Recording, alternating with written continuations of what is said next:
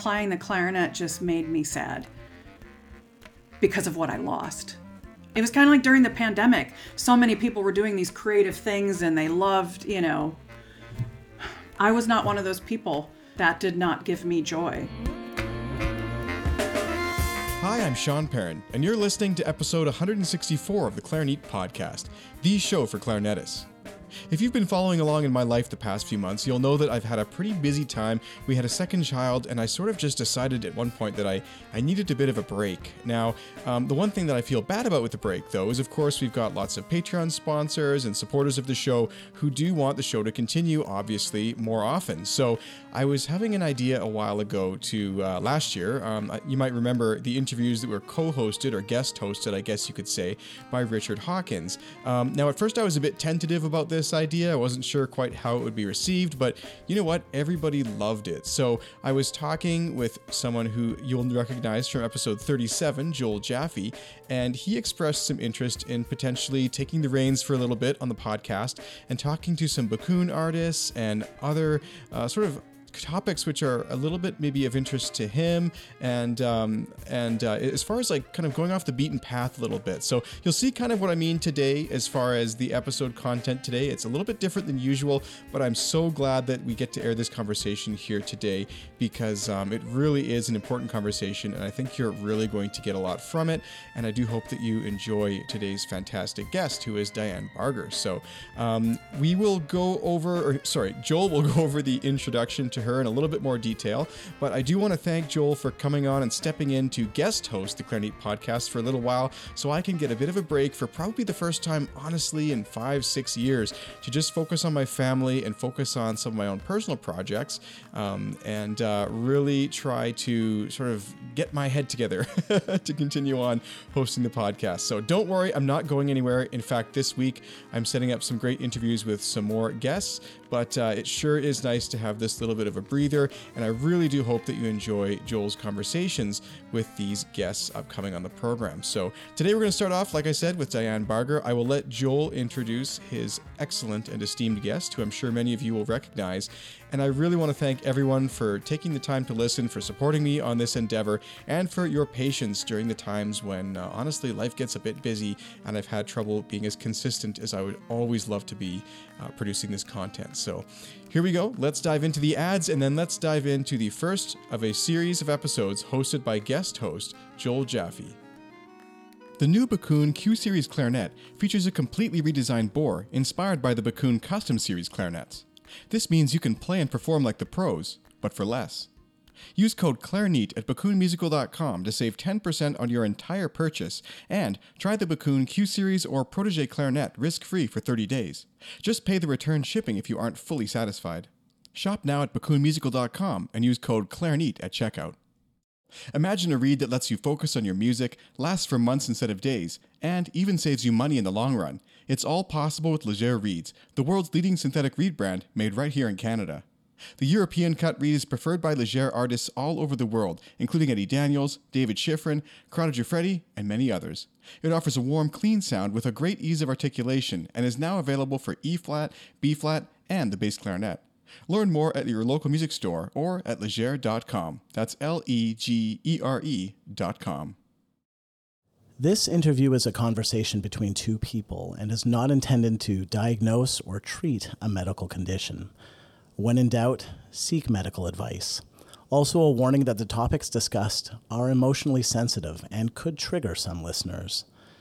In reaching out to Diane Barger, I wanted to interview artists on topics beyond the normal realm of clarinet playing.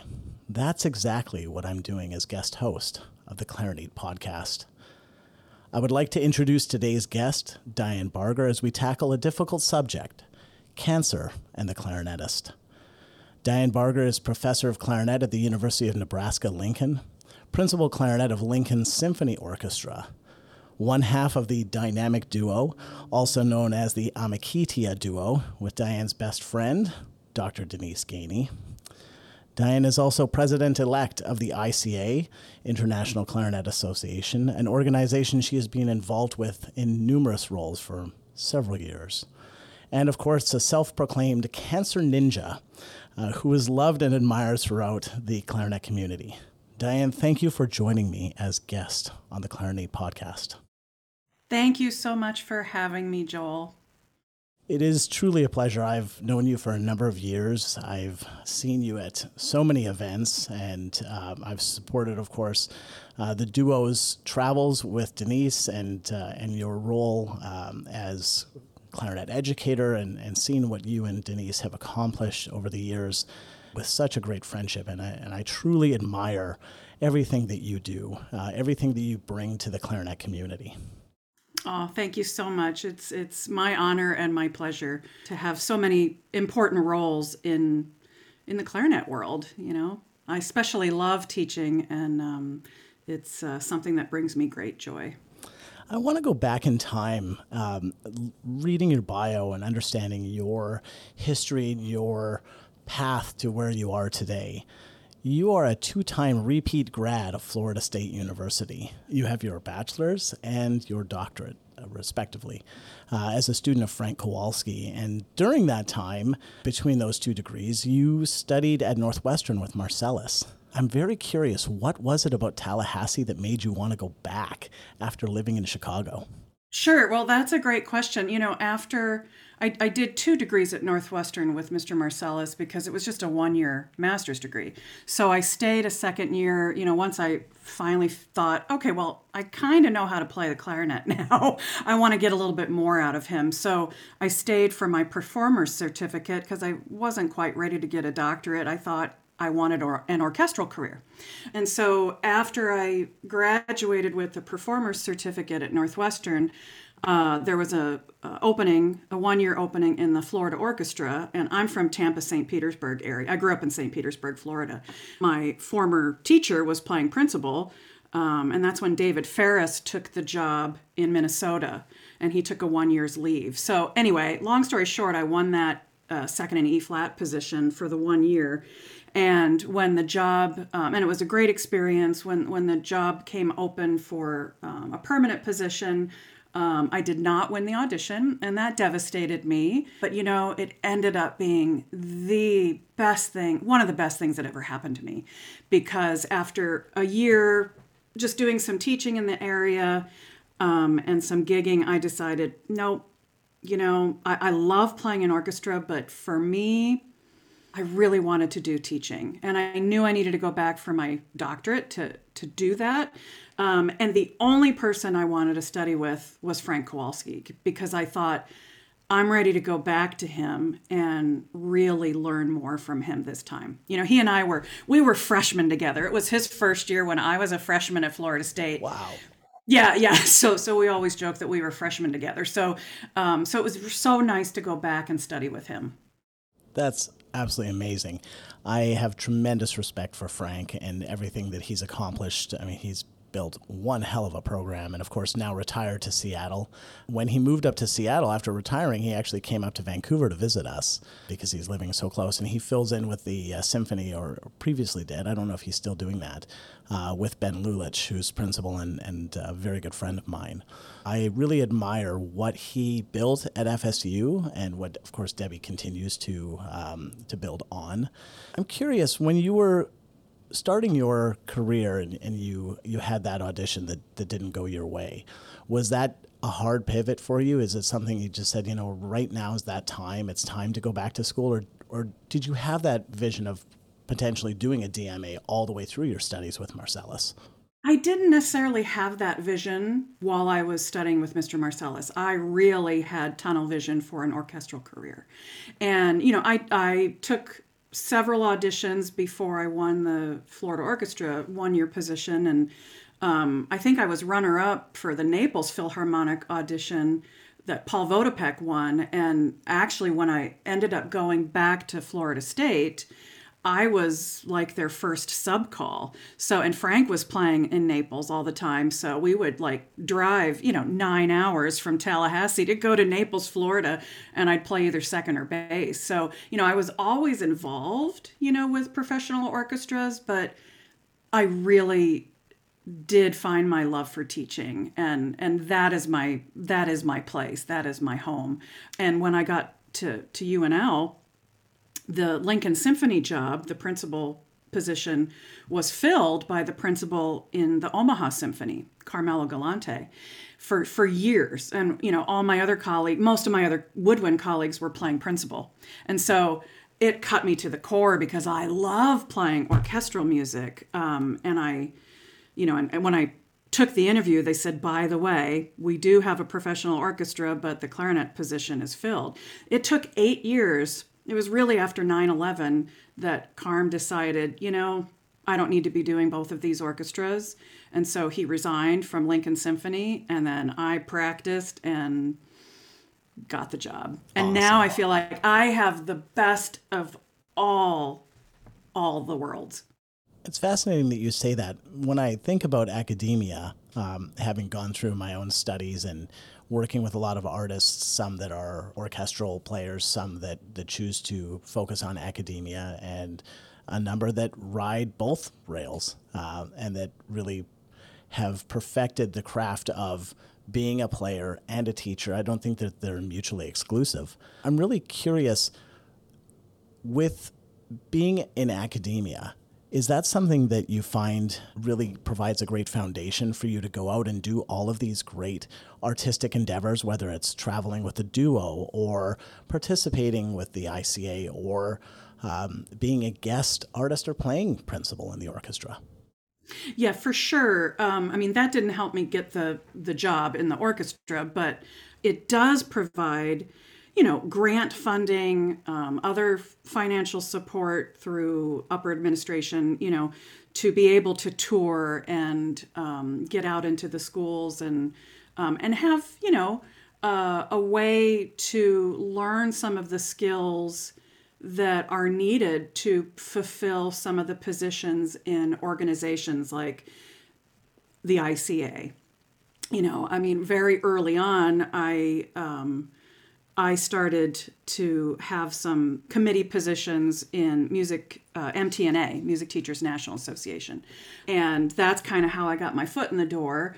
And little by little, things evolved. I think the first thing with the ICA was being asked to be coordinator of the high school solo competition.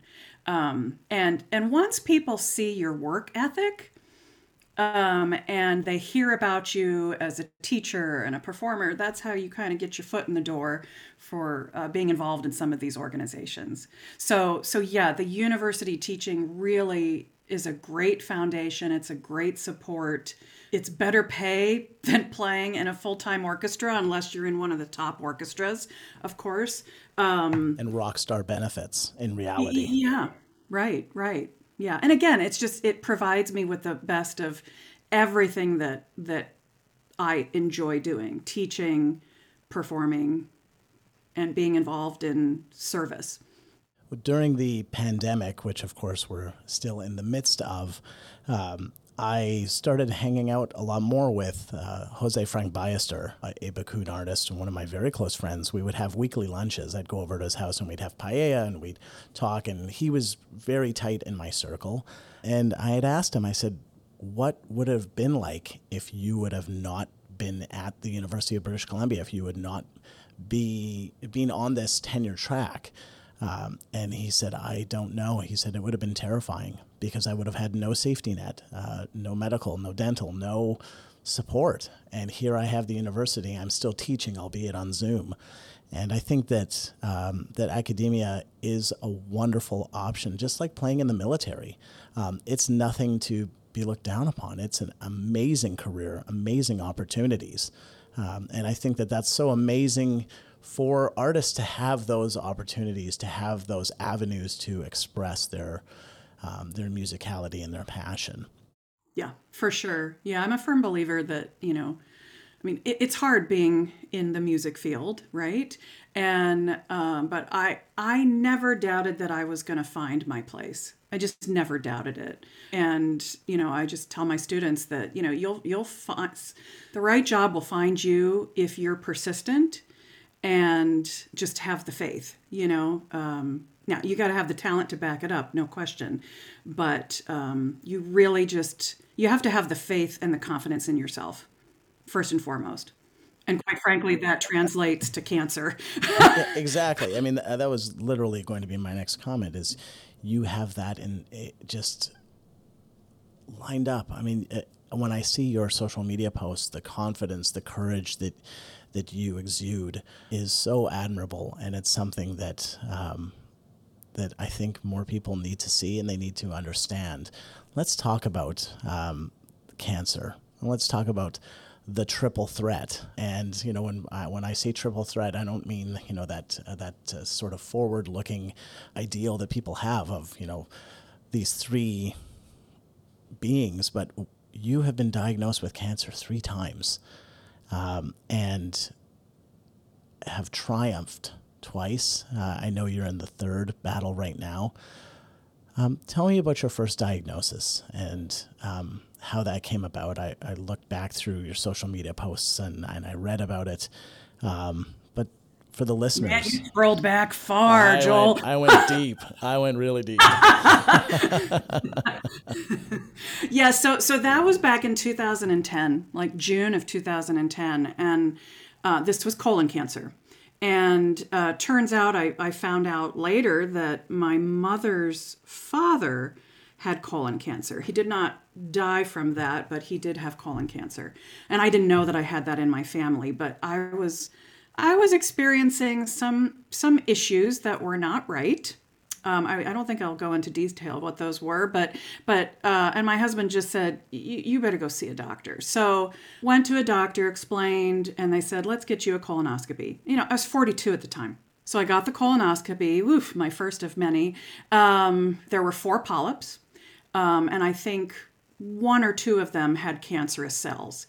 And I just remember getting that, call and falling apart. It was very scary.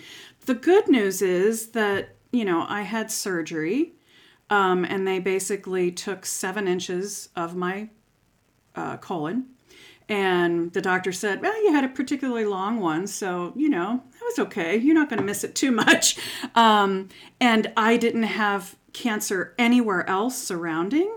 So it was really, I didn't have to have radiation. I didn't have to have anything else following the surgery other than a colonoscopy every 6 months or every year, I think, for the first 3 years. Then I went on a 5-year rotation. And I've been fine, knock on wood, ever since with the colon cancer. So going back to your first diagnosis in June of 2010, colon cancer, how did that affect your playing or your career? I just wasn't allowed to play the clarinet for 6 weeks.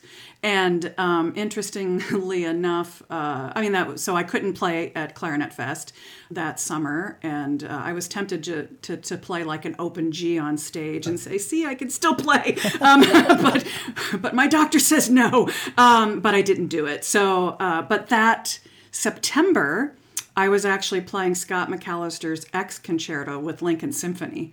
So I just had a few months, maybe 2 months or so to be able to get back to practicing before that concert, and which was fine. But I had to be off the clarinet for a while. And how did it work with your studio? You had DMA students at the time, graduate students who could help? During the summer. Okay. Yeah, it was during the summer, so there was no teaching. Yeah, it was just my own creative activity. And same thing with, when I had breast cancer. It all happened during the summer, well, except this time. Going to Nebraska, you have established yourself and your studio as quite a strong studio in terms of clarinet education. You've built a great graduate program. And I'm really curious, what did you learn during your studies at Northwestern, at FSU, that really helped you build up this kind of program? And the reason I'm asking is I know from our previous conversations that your students have been an enormous support of your second diagnosis and third. You have laid the foundation of teaching these performers, teaching these educators how to teach. And that has enabled you to work through these diagnoses and the treatments. Yeah. Well, in terms of building the character of your studio, I learned that, having gone to Florida State during my undergrad years, it was, well, even during my doctoral degree at Florida State, even though the studio was so much bigger by that point with all that Frank did with recruiting, it was such a friendly atmosphere. Everybody was very supportive of one another. And then I went to Northwestern. Little different. Oh my gosh. I mean, it was, I got lucky. I did not know this until the day before what's called pool ensemble auditions, that was the determination who was going to get into Mr. Marcellus' studio. I didn't know that. And so, I think he had 3 openings. And I was lucky enough to place high enough in that ensemble audition that I got placed in Mr. Marcellus' studio. And I just remember there were some clarinetists who, they would not give me the time of the day. They'd walk right by me in the hallway and just completely ignore me, Before the audition or after? After. After, and it was okay. Northwestern at that time, so many people wanted to go there for Mr. Marcellus, let's face it. Those of us who thought they wanted an orchestral career. So it was very competitive, and it was just like night and day. I did end up making some very good friends, and there were some lovely people in the clarinet studio. Don't get me wrong. It just took a little longer. And so, as I tell my students, you learn so much by all of your teachers, by observing them and seeing how they teach, seeing how they work with their students, and you start figuring out who you want to be as a teacher. And those experiences, those very different experiences, help me know that, well, I'd like to have a competitive atmosphere, but a supportive, competitive atmosphere, because I am a strong believer in karma. Kindness is the right way, and you never know how somebody you meet might be so helpful to you someday down the line. And so how you treat people makes a difference. And so I try to nurture that in my studio. And I see that. I see it as being a family, and they're very supportive of one another, and I hope they take that with them in their careers. Well, and supportive of you, when I look at the Facebook posts when you announced your second and third diagnoses, your students especially, the entire clarinet community came out to support you, but your students especially, they really look at you as a parent figure and as a mentor. And that is something that I think a lot of people need to think about when they're teaching, when they're building their studio, when they're building their legacy. These students are your legacy, much like you are part of Marcellus's legacy. His is iconic. There's no doubt about it. But you have reached so many people and influenced so many people, and they've all rallied to support you, which I think is absolutely fantastic. So let's go through the next diagnosis. You were then diagnosed in, I believe, 2015, is it, with breast cancer? Mm-hmm. And how did that come about? Well, I've had yearly mammograms since I can't remember. I honestly don't remember the year I started, but I've always had my annual mammograms. And it was following my mammogram that they discovered, we need to do a diagnostic mammogram, possibly an ultrasound, please come back. So I went back, they did an ultrasound, and then ultimately I needed to get a biopsy done on a suspicious looking little dot. And I received, a phone call soon after the biopsy, and when the doctor's office calls and they say, we need to see you, rather than tell you over the phone, it's not good news. And so I just remember collapsing on our stairwell, and my husband came to me and I said, we got to go to the doctors. And sure enough, I had invasive ductal breast cancer. I sought out a breast cancer surgeon who was not in Lincoln, but who was highly recommended to me by my doctor. And I met with her literally the next week. And she looked at my my mammograms from 2014 and 2015, and she said, Now, doctors are suggesting to their patients, you can get a mammogram every other year. And she says, because you got annual mammograms, you see this little dot? Had you not gotten this mammogram this year, you could have, next year, this would have grown substantially. And so, I am a big advocate telling women, get annual mammograms. If your doctor tells you to do it every other year, get a new doctor. I'm here to tell you that's what saved me, was the mammogram. So how invasive was this? Was it something that was decided to be treated in terms of strict surgery? Was it radiation, chemotherapy? Yeah, in 2015, I was, because it was so small, it was under a centimeter. And, when it starts growing over a centimeter, you start going in later stages. It was also an ER positive, estrogen positive cancer. It was HER2 negative, PR negative. So because of that, and because of the size, it was basically stage 1, so I was able to get a lumpectomy. At the time, I could have had genetic testing for the BRCA genes, but my breast cancer surgeon asked, do you have any history of breast cancer in your family? And I said, no. And so at the time, she says, well, we don't need to do the genetic testing. I think we can just do the lumpectomy. And so that's what happened. And then I had that followed by 33 days of radiation treatment, because once they did the lumpectomy, and of course they take out some lymph nodes in the armpit area, and all the lymph nodes were clear. So I had no other cancer anywhere else other than that tumor. So that's why I was able to get the radiation. And again, that was 33 days. And I was finished with all of that by the time, I think my last radiology appointment was the day of our faculty retreat in August. So I had my little diploma of, graduating from radiation. And then I just had, for the next 5 years, I was put on Aromacin or exemestane, and that was the newer breast cancer pill. Tamoxifen is the older drug. And so my oncologist wanted me to be put on this, but because I hadn't gone through menopause, and this was a postmenopausal pill, I was also doing, I think it was every 3 months, a Lupron shot that basically shut down my ovaries and put me in postmenopause so I could be on this cancer pill for 5 years. I had that, like I said, every 3 months. I think I switched to a monthly shot in my last year just because it was a little bit less expensive to do this monthly shot than the Lupron shot. I lost a little bit of bone density, and they always checked that every year.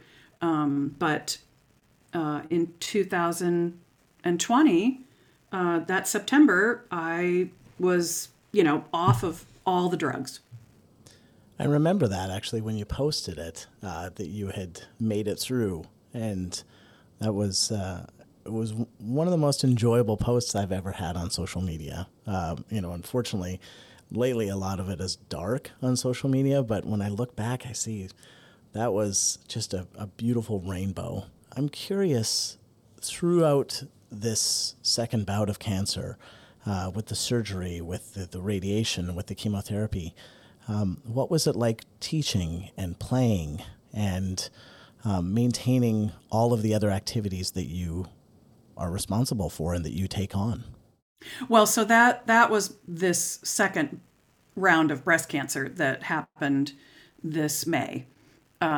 Because again, in 2015, I wasn't doing any kind of teaching. I had all of that done during the summer outside of, the pills and the Lupron shot, which that didn't deter me from doing any kind of teaching. So I didn't have to do chemo the first time. But this third round of cancer, second round of breast cancer, again, this very same result of my mammogram, and literally a year after I stopped taking the breast cancer pills. And I thought I was, free and clear. This time it went a little slower because my breast cancer surgeon from 2015 was retiring at the end of June. So she had to refer me to a really terrific other surgeon. And it took me like 2 weeks to get on her schedule, yada, yada, yada. I had much more testing done this second time during breast cancer because it was either a recurrence or a new cancer. They weren't quite sure. It was the same breast, different area. Again, it was under a centimeter. And so I had to do the BRCA testing this time. And that takes 7 to 10 days to get back. Fortunately, I was negative for that. At the time, my oncologist that I had been working with in 2015, I was working with him this summer. I ended up firing him, and I now go to somebody in Omaha. He told me from the get-go that, oh, no, a mastectomy was in order. And so, for 10 days before I saw the breast cancer surgeon, I was doing all this research. And of course, that was very emotional, thinking, oh my gosh, do I get just the one or do I get a complete double mastectomy? It's just a roller coaster. And then I met with the breast cancer surgeon, and my husband was with me, and he said, is another lumpectomy out of the question? And she goes, actually not. It's not out of the question. And because her team in Omaha, they had studied, the radiologist, the oncologist, and she had studied my case quite thoroughly. And her oncologist partner is very much into breast cancer research. And so he doesn't just go by the national standards like my Lincoln oncologist did. And so they were both saying, no, because, it was estrogen positive, HER2 negative, all those, other things. It was the same kind of cancer, and it was so small, stage 1. They said, nope, a lumpectomy is not out of the question. And so I decided to go with that. I did have to get a full body PET scan to make sure there was no other cancer anywhere else. That turned out good. And so I had the lumpectomy, and then they had me do the MammaPrint test. And what the MammaPrint test is it takes the tumor and it puts you in a category of high risk or low risk for recurrence. Whereas in 2015, I had the Oncotype test, and that also gave you a medium risk level. And I was in the low end of the medium risk, and my breast cancer surgeon said, yeah, I wouldn't do chemo. This time, the MammaPrint test, the tumor was a grade 3 tumor, which is the highest grade for a tumor, and it was 93% aggressive. So chemotherapy was necessary. So because of that, and how late everything was, I didn't start chemo until the end of August. And that meant I had 12 weeks of chemotherapy that was going to go all throughout the fall semester.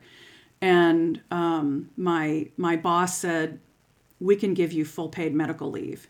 And he had a sister who had gone through breast cancer, so he was very aware of the treatments and how it can really fatigue somebody. And so I said, okay, I'll do that, but I would like to do my September 9th recital. I had planned on that. I was rehearsing for that. I wanted to try to play in the Moran Quintet and fulfill those duties. And I said, I'd like to teach my 3 doctoral students, and then I'll do my best. I'll have my undergrad students send me videos like we did during the pandemic, just short little videos, and I would make comments on their videos. So I would have that experience with them. And so that's how I started the semester, but I ended up canceling my recital and canceling quintet after one of my quintet members came down with COVID literally 2 days after our first rehearsal. And I thought, I'm not stepping foot back on campus because of the chemotherapy making me immunocompromised. I didn't want to risk getting COVID on top of everything else. So I canceled the recital, and literally I put down my clarinet for quite a while because I was so depressed. I want to go back to something you said about researching cancer in that span between being diagnosed and meeting with the doctors. How do you know what to believe? And this is something that I say from my own knowledge, but for our listeners, how do you know that what you're reading is legit, that that information that you're being armed with is not causing harm.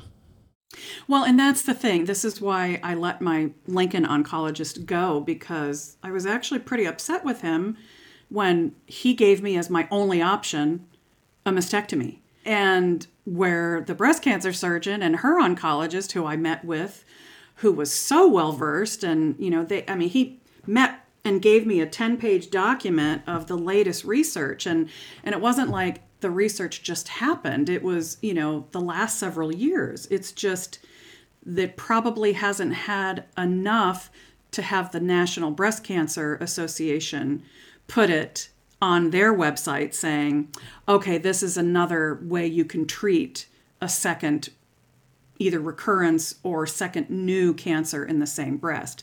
My new oncologist here in Omaha, he actually does not think it was a recurrence, but he thought it was a new cancer, which was another reason why they thought it was fine for me to get a lumpectomy. Now, and that's the thing, we can't believe anything we read, no matter if it's in the newspaper or it's medical. I mean, everybody has differing opinions, and it takes years upon years upon years, I think, for national organizations to put what they think is the best treatments, on their websites, as a protocol. And that was the thing. My Lincoln oncologist says, I will always follow the national protocol, where my Omaha team said, national protocol we believe in, but we also believe in the most recent research that's been done. So I think it's really your call as the patient. One of my very good friends, she has cancer in her family, a history of cancer, and she had the genetic test done and the markers came back positive. And she decided to have a double mastectomy and a hysterectomy and be quite forward and proactive in that. And it's a bold move. But I think that it's just proof that you have to do what's right for you. It's not right for for whatever the doctor decides. This is a decision that you make as your own person, but, with consultation with your family, it's ultimately your body, and that's your choice. But there are so many extenuating factors, and it's something that I'm always very mindful of when looking at these medical decisions. This is life and death. This is not a joke. Right. And, even I will put this out there, even research shows that people who even get a double mastectomy, cancer can come back in the wall of the chest. So I was weighing my options. I mean, this was the most emotional, horrific experience of all three of my cancer diagnoses this summer, I will say. I was under an emotional roller coaster the entire summer until I finally had the plan. Because the plan, it took almost a month for the plan to come into effect and for me to feel really good about, okay, this is where we're going. You talked about putting your instrument down and just not having it in you to play. Was music not an escape for you during that time? And did you still hold on to it in any way, or did you just pivot to something totally different, like coloring? Or, because I know you're a prolific colorer. I didn't even do very much coloring during this, and especially now in my last half of the chemo, I'm on Taxol right now, and that causes neuropathy, and my hands are very, very tingly, very numb. And while I can play, it's not comfortable. And so I feel less guilty now. But, when I had to cancel the recital, I didn't have to, and everybody was so supportive. They're like, Diane, you're doing the right thing. I also decided not to play in Lincoln Symphony. And I think it was the best, now I know it was the best decision because of how I felt and how I'm feeling through chemo. But my outlet in music was teaching. at least I still did that. Not full time, but I met with my grad students and I listened to my undergrads and did that. And so I felt that made me feel normal, but playing the clarinet just made me sad because of what I lost. And it was kind of like during the pandemic, so many people were doing these creative things and they loved, playing through, certain books that they wanted to play and just learn new stuff. I was not one of those people. That did not give me joy. That's okay. Yeah, and I think that is okay. And I hope there are some other people out there listening who are like, oh, thank goodness somebody else is like me. And when I pick it back up, then I can find the joy, and I look forward to the spring, and I hope the neuropathy goes away completely, if at least just, enough where it's not uncomfortable, because I've got a lot of great things, coming up in the spring that I look forward to. One of the incredible things that I find about this third round that you've had is that you have challenged your students, your graduate students, doctoral students, all the way down through the undergrads, to rise to the occasion, to take your studio and run with it, and support you in the process. And I think that is giving them a gift and an experience that they would wait years for, to step into a role, to step up and take on that responsibility.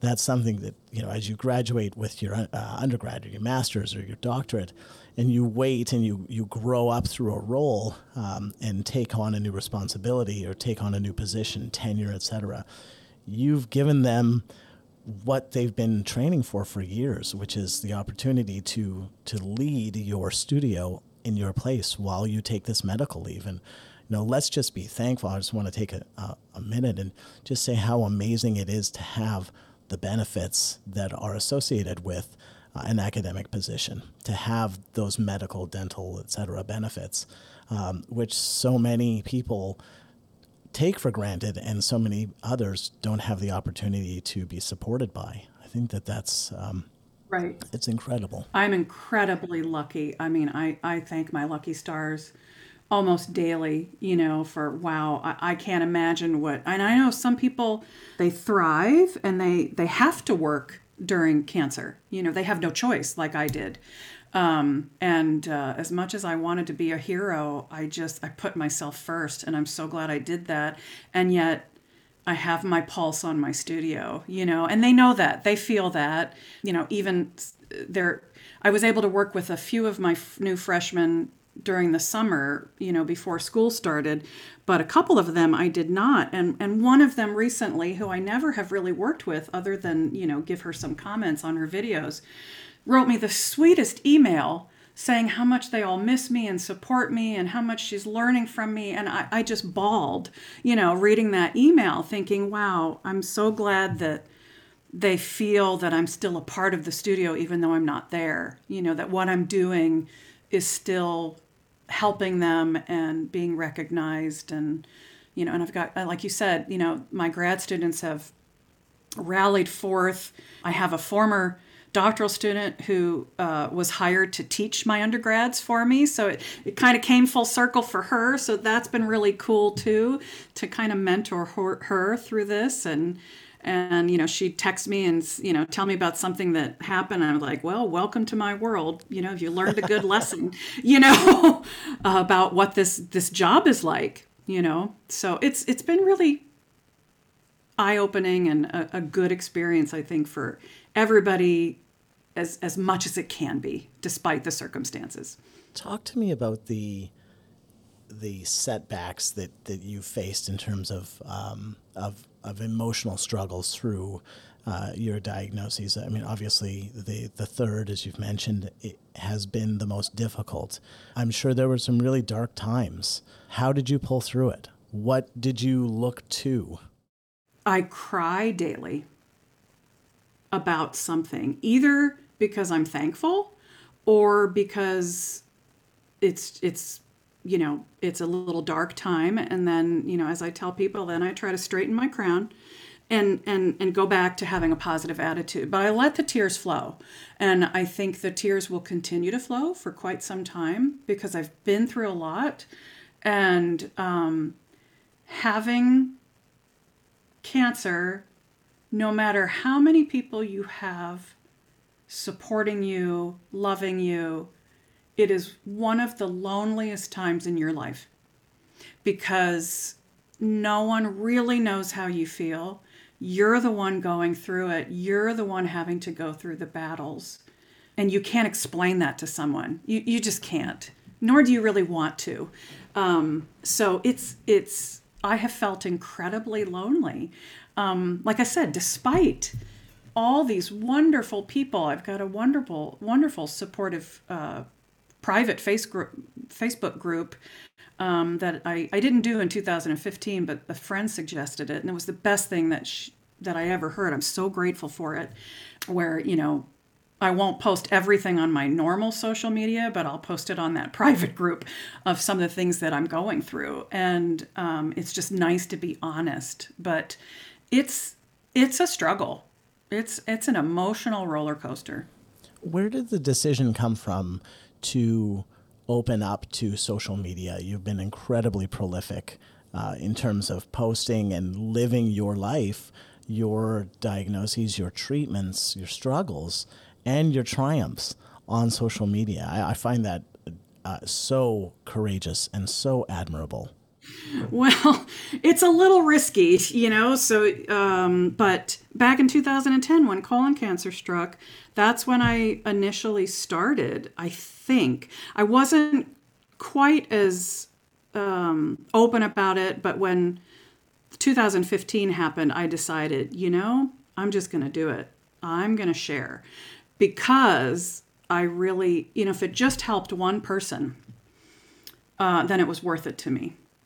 I try not to complain too much, but I think sometimes people need to see the good, the bad, and the ugly of cancer.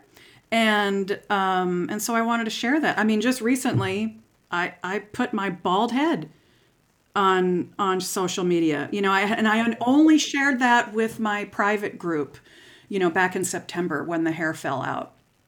And then I thought, screw it. I'm gonna put it out there and so people can see what cancer is. I have half of my eyelashes, no hair, lots of other things that people can't see, but I just wanted to be honest. And because I know that, because of my position in the ICA, that people are maybe, looking at my profile or something. And I thought, well, if I can be on a platform where I can help somebody, I'm going to do it. So that's why I did it. And I cannot tell you how happy it makes me feel when somebody tells me, I just scheduled my mammogram because of you today. That made it worthwhile for me. And I have a Facebook friend, had a friend, a clarinetist, who's not on Facebook, who recently got diagnosed with breast cancer. And she and I have been on iMessenger and phone called the last several weeks. And I've helped her, through my experience, even though it's not her experience. And that it just helps. It helps me feel better that there was a reason why I got cancer again. And if it's to help somebody else, okay, I can accept that. So let's talk about your top 10. I know before we started the interview, you mentioned that you had cultivated this list of things you wish you knew or things that you wanted to share with people who are facing a diagnosis or going through it or supporting somebody who is. So why don't you share those with us? Because I think there's a lot to learn from that. Yeah, this was something I wrote a blog about in 2015, and it remains true, today. It was just the fact that, when a loved one or a friend is diagnosed with cancer, I was just amazed at how many people just didn't know what to say, and either people wouldn't say anything, which was, silence is quite deadly, quite frankly. And so I thought, I'm just going to give kind of a top 10 little piece of advice of some do's and don'ts for helping someone who has cancer. So my number one is, if you have a friend, who has cancer, and she says, I don't really want to talk about this, I need to process things right now. That doesn't mean don't ever reach out to them again. That doesn't mean stay away, okay?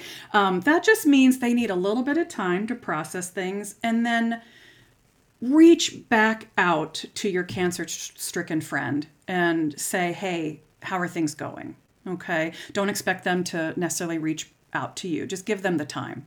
My number two, even if you think you have nothing to say that can help, being there for your friend or family member means the world to them. Say something, no matter how silly or insignificant it may seem to you. I'm here to tell you that saying something is better than nothing. Number three, and this was a big one for me, wait to give your friend or your loved one any kind of books related to fighting cancer or articles or anything. Let them talk with their doctors. Know that they are already probably Googling their cancer, which quite frankly is a little bit dangerous. I'd caution against that as well. Your friend doesn't need another scary book to read. One of my colleagues brought me this book and like the day before my lumpectomy in 2015, and I read about half of it, and I immediately threw it in my bedstand night table and put it under a blanket in the drawer, and I never looked at it again because it freaked me out about some of what I read. And fortunately, the surgery was nothing like that. So, and this poor person had no idea. She thought she was doing a really nice thing to me. But so be careful of giving books to people unless you've read them and you know that they're not scary. Number four, feel free to write an email, text, send letters or a card, but don't expect a response. It's a one day at a time, for the breast cancer or the cancer patient. So some days are harder. It doesn't mean they don't appreciate it. Just don't necessarily expect a response. Number five, it's okay to share experiences, like when I had breast cancer, blah, blah, blah, or my friend had breast cancer and she, blah, blah, blah. Or talking about medication. Just, allow your friend to have their own experience. I think that's really, really, really important. If she wants to know more, she'll ask. Number six, even if you've had cancer before, it's not the same as your friends. Again, you don't know how your friend feels. We're all individuals and we have our own way of processing things. You can be a resource, you can be a pillar of strength, but realize that every cancer experience is unique.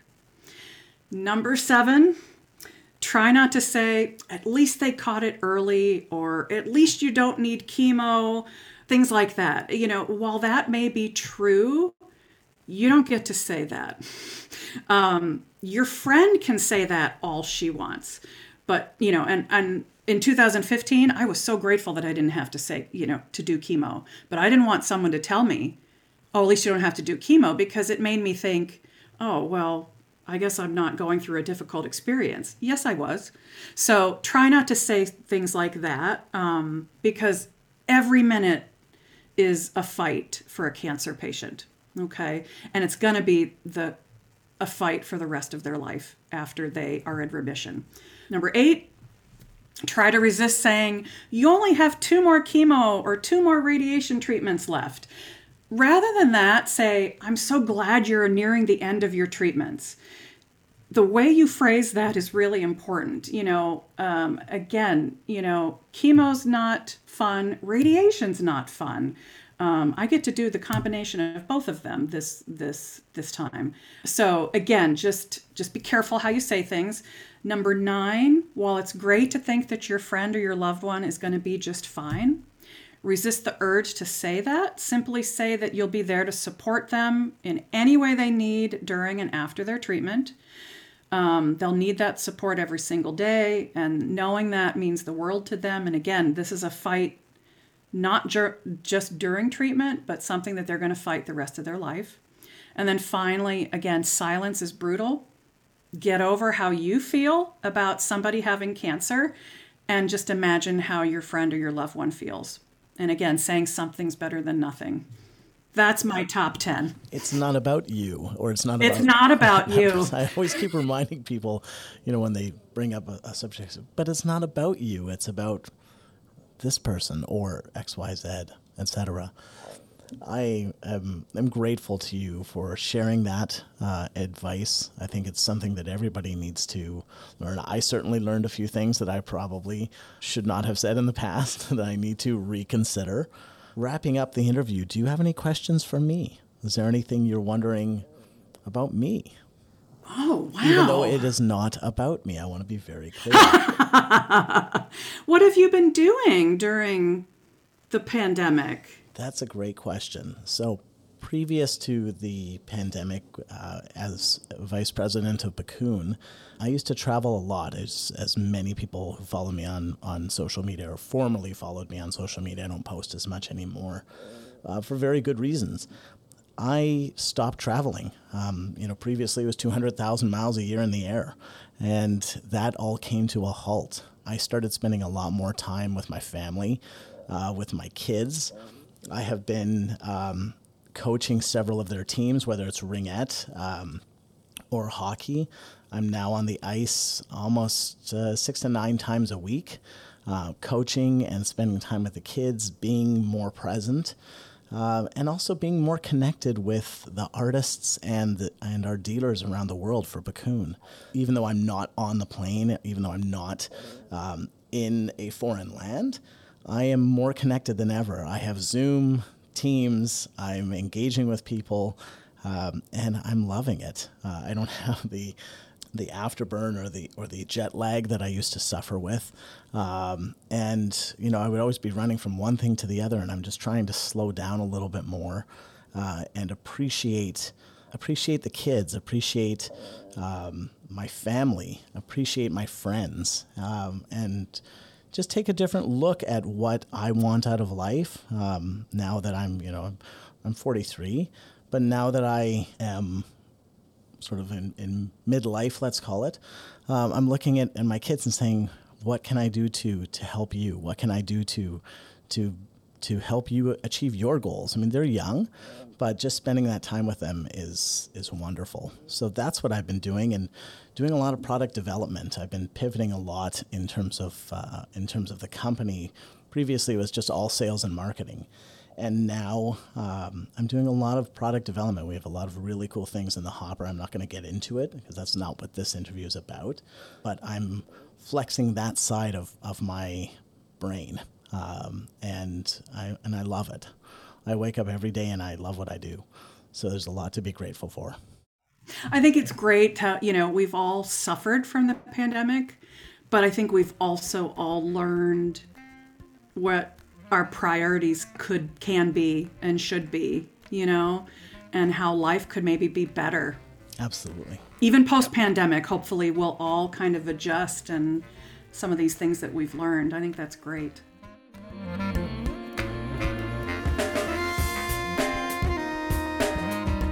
If you're listening today on Apple Podcasts, Spotify, or any other free platform, the episode would normally end here, and then there'd be an extended lightning round question session at the end.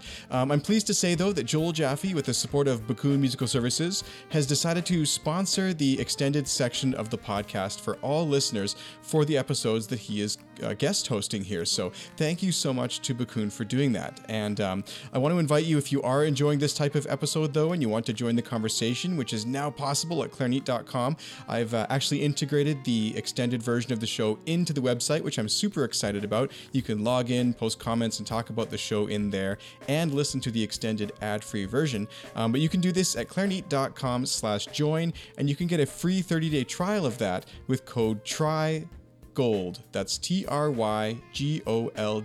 And gold means the gold edition of the podcast, which is what I call the extended version with the ad-free benefit as well. So you can check that out at clarineat.com/join. Thank you so much to Joel, Jaffe, and Bakun for sponsoring this, though, for all listeners to enjoy. I just want to add a little note here at the end. I like to include listener feedback and questions at this point in the episode. So if you do have any questions, you can contact me directly at hello@clarineat.com. I did get this one note from a listener named Keith, who says that he was listening to the episode we had about Leger reeds, and we were talking about how these reeds were recyclable, and he really thought that was interesting, as did I and many other listeners. However, he did mention that you might want to check with your local recycling facility, because it depends if your recycling vendor can actually accept this type of plastic. So I'm not sure if that's something we discussed on the episode. I think that my local recycling facility does take Leger reeds, but now this makes me want to look into it. So anyway, before you recycle your Leger reeds, you might just want to check that out and see if your local facility will allow it. So thank you so much, Keith, for sending in that comment and feedback. And again, if you have any comments or feedback or questions or anything else, guest suggestions for me, you can send me a message at hello@clarineat.com.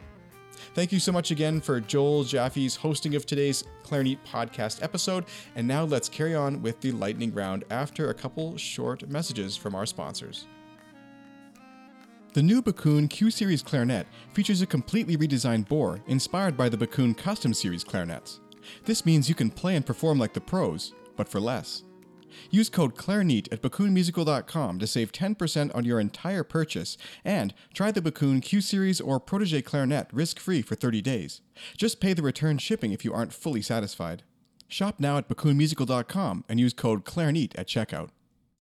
Imagine a reed that lets you focus on your music, lasts for months instead of days, and even saves you money in the long run. It's all possible with Leger Reeds, the world's leading synthetic reed brand made right here in Canada.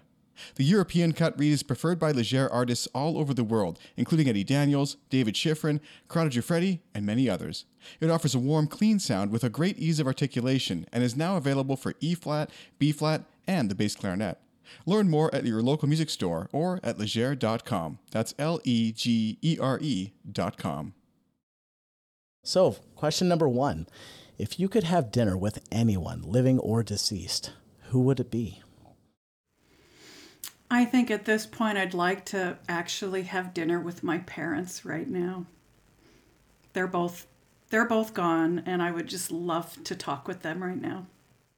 As a colorist, somebody who loves to color, and I've seen many of your posts and your drawings and colored work, I want to know, are you an outline first and fill in later, or do you just go for it?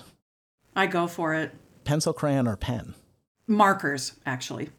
What's your non-classical desert island recording? I'm going to say right now, Lady Gaga. Wow. Yeah. Did that surprise you? Absolutely. And that's not a bad thing. I mean, she is so multifaceted and talented. Oh my gosh, yes, she's super talented. Yeah. I mean, I am so looking forward to the new Gucci movie that's coming out. Yes.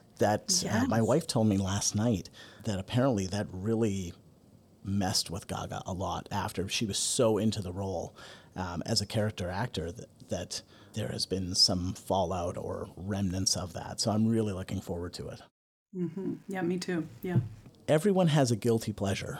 What's yours? I think my guilty pleasure is staying at home. I'm an introvert and I love being in my home. I know Denise would say the same thing. You are the most extroverted introvert I've ever met. I'm sorry to tell you, or I'm happy to tell you. All right. What's one thing you've taken for granted? Just the time we have. The time we have. I'm just going to leave it open like that. What's your go-to scale or study? I gravitate towards Opperman books. Like if I'm just getting back on the instrument after a little bit of a break, I like his intermediate studies, not the velocity studies. Although I like the velocity studies too. But anything technique related. I mean, I'd love to say Behrman scales, but that wouldn't be honest. I would graduate. I would go to the Opperman. Of course, I always do scales, but I would go more towards those technique studies. And I love Kristen Denny Chambers' new books too. I was just talking with somebody about them a couple days ago. the ones that are the precursor to the Closé. That's her newest book. I've been working my way through those, getting back on the horn, with the neuropathy that I have. So, awesome. And they've been a lot of fun. Yeah. If the pandemic taught you anything, what is it? There's always a way to connect with people. Amen. What's on your nightstand? Oh, there's a bunch of stuff on my nightstand. Right now, there's a bunch of water bottles, my last round of steroid pills that I have to take for anti-nausea before my last chemo round, and a book that someone gave me. I don't remember the title, but it's basically little stories for people going through cancer. And what else is on my nightstand? My iPad. What would you say to someone who was just diagnosed with cancer? Stay strong. Keep the faith. Diane, thank you for having the courage to discuss your trials and triumphs with cancer, as well as your career as a clarinetist. Finally, thanks to you, our valued listeners, for subscribing to the Clarineat Podcast and supporting Sean's work. It's truly a labor of love. Signing off from Vancouver, Canada, I'm Joel Jaffe, guest host of the Clarineat Podcast. This was Cancer and the Clarinetist with Diane Barger. Diane, thank you again. Thank you.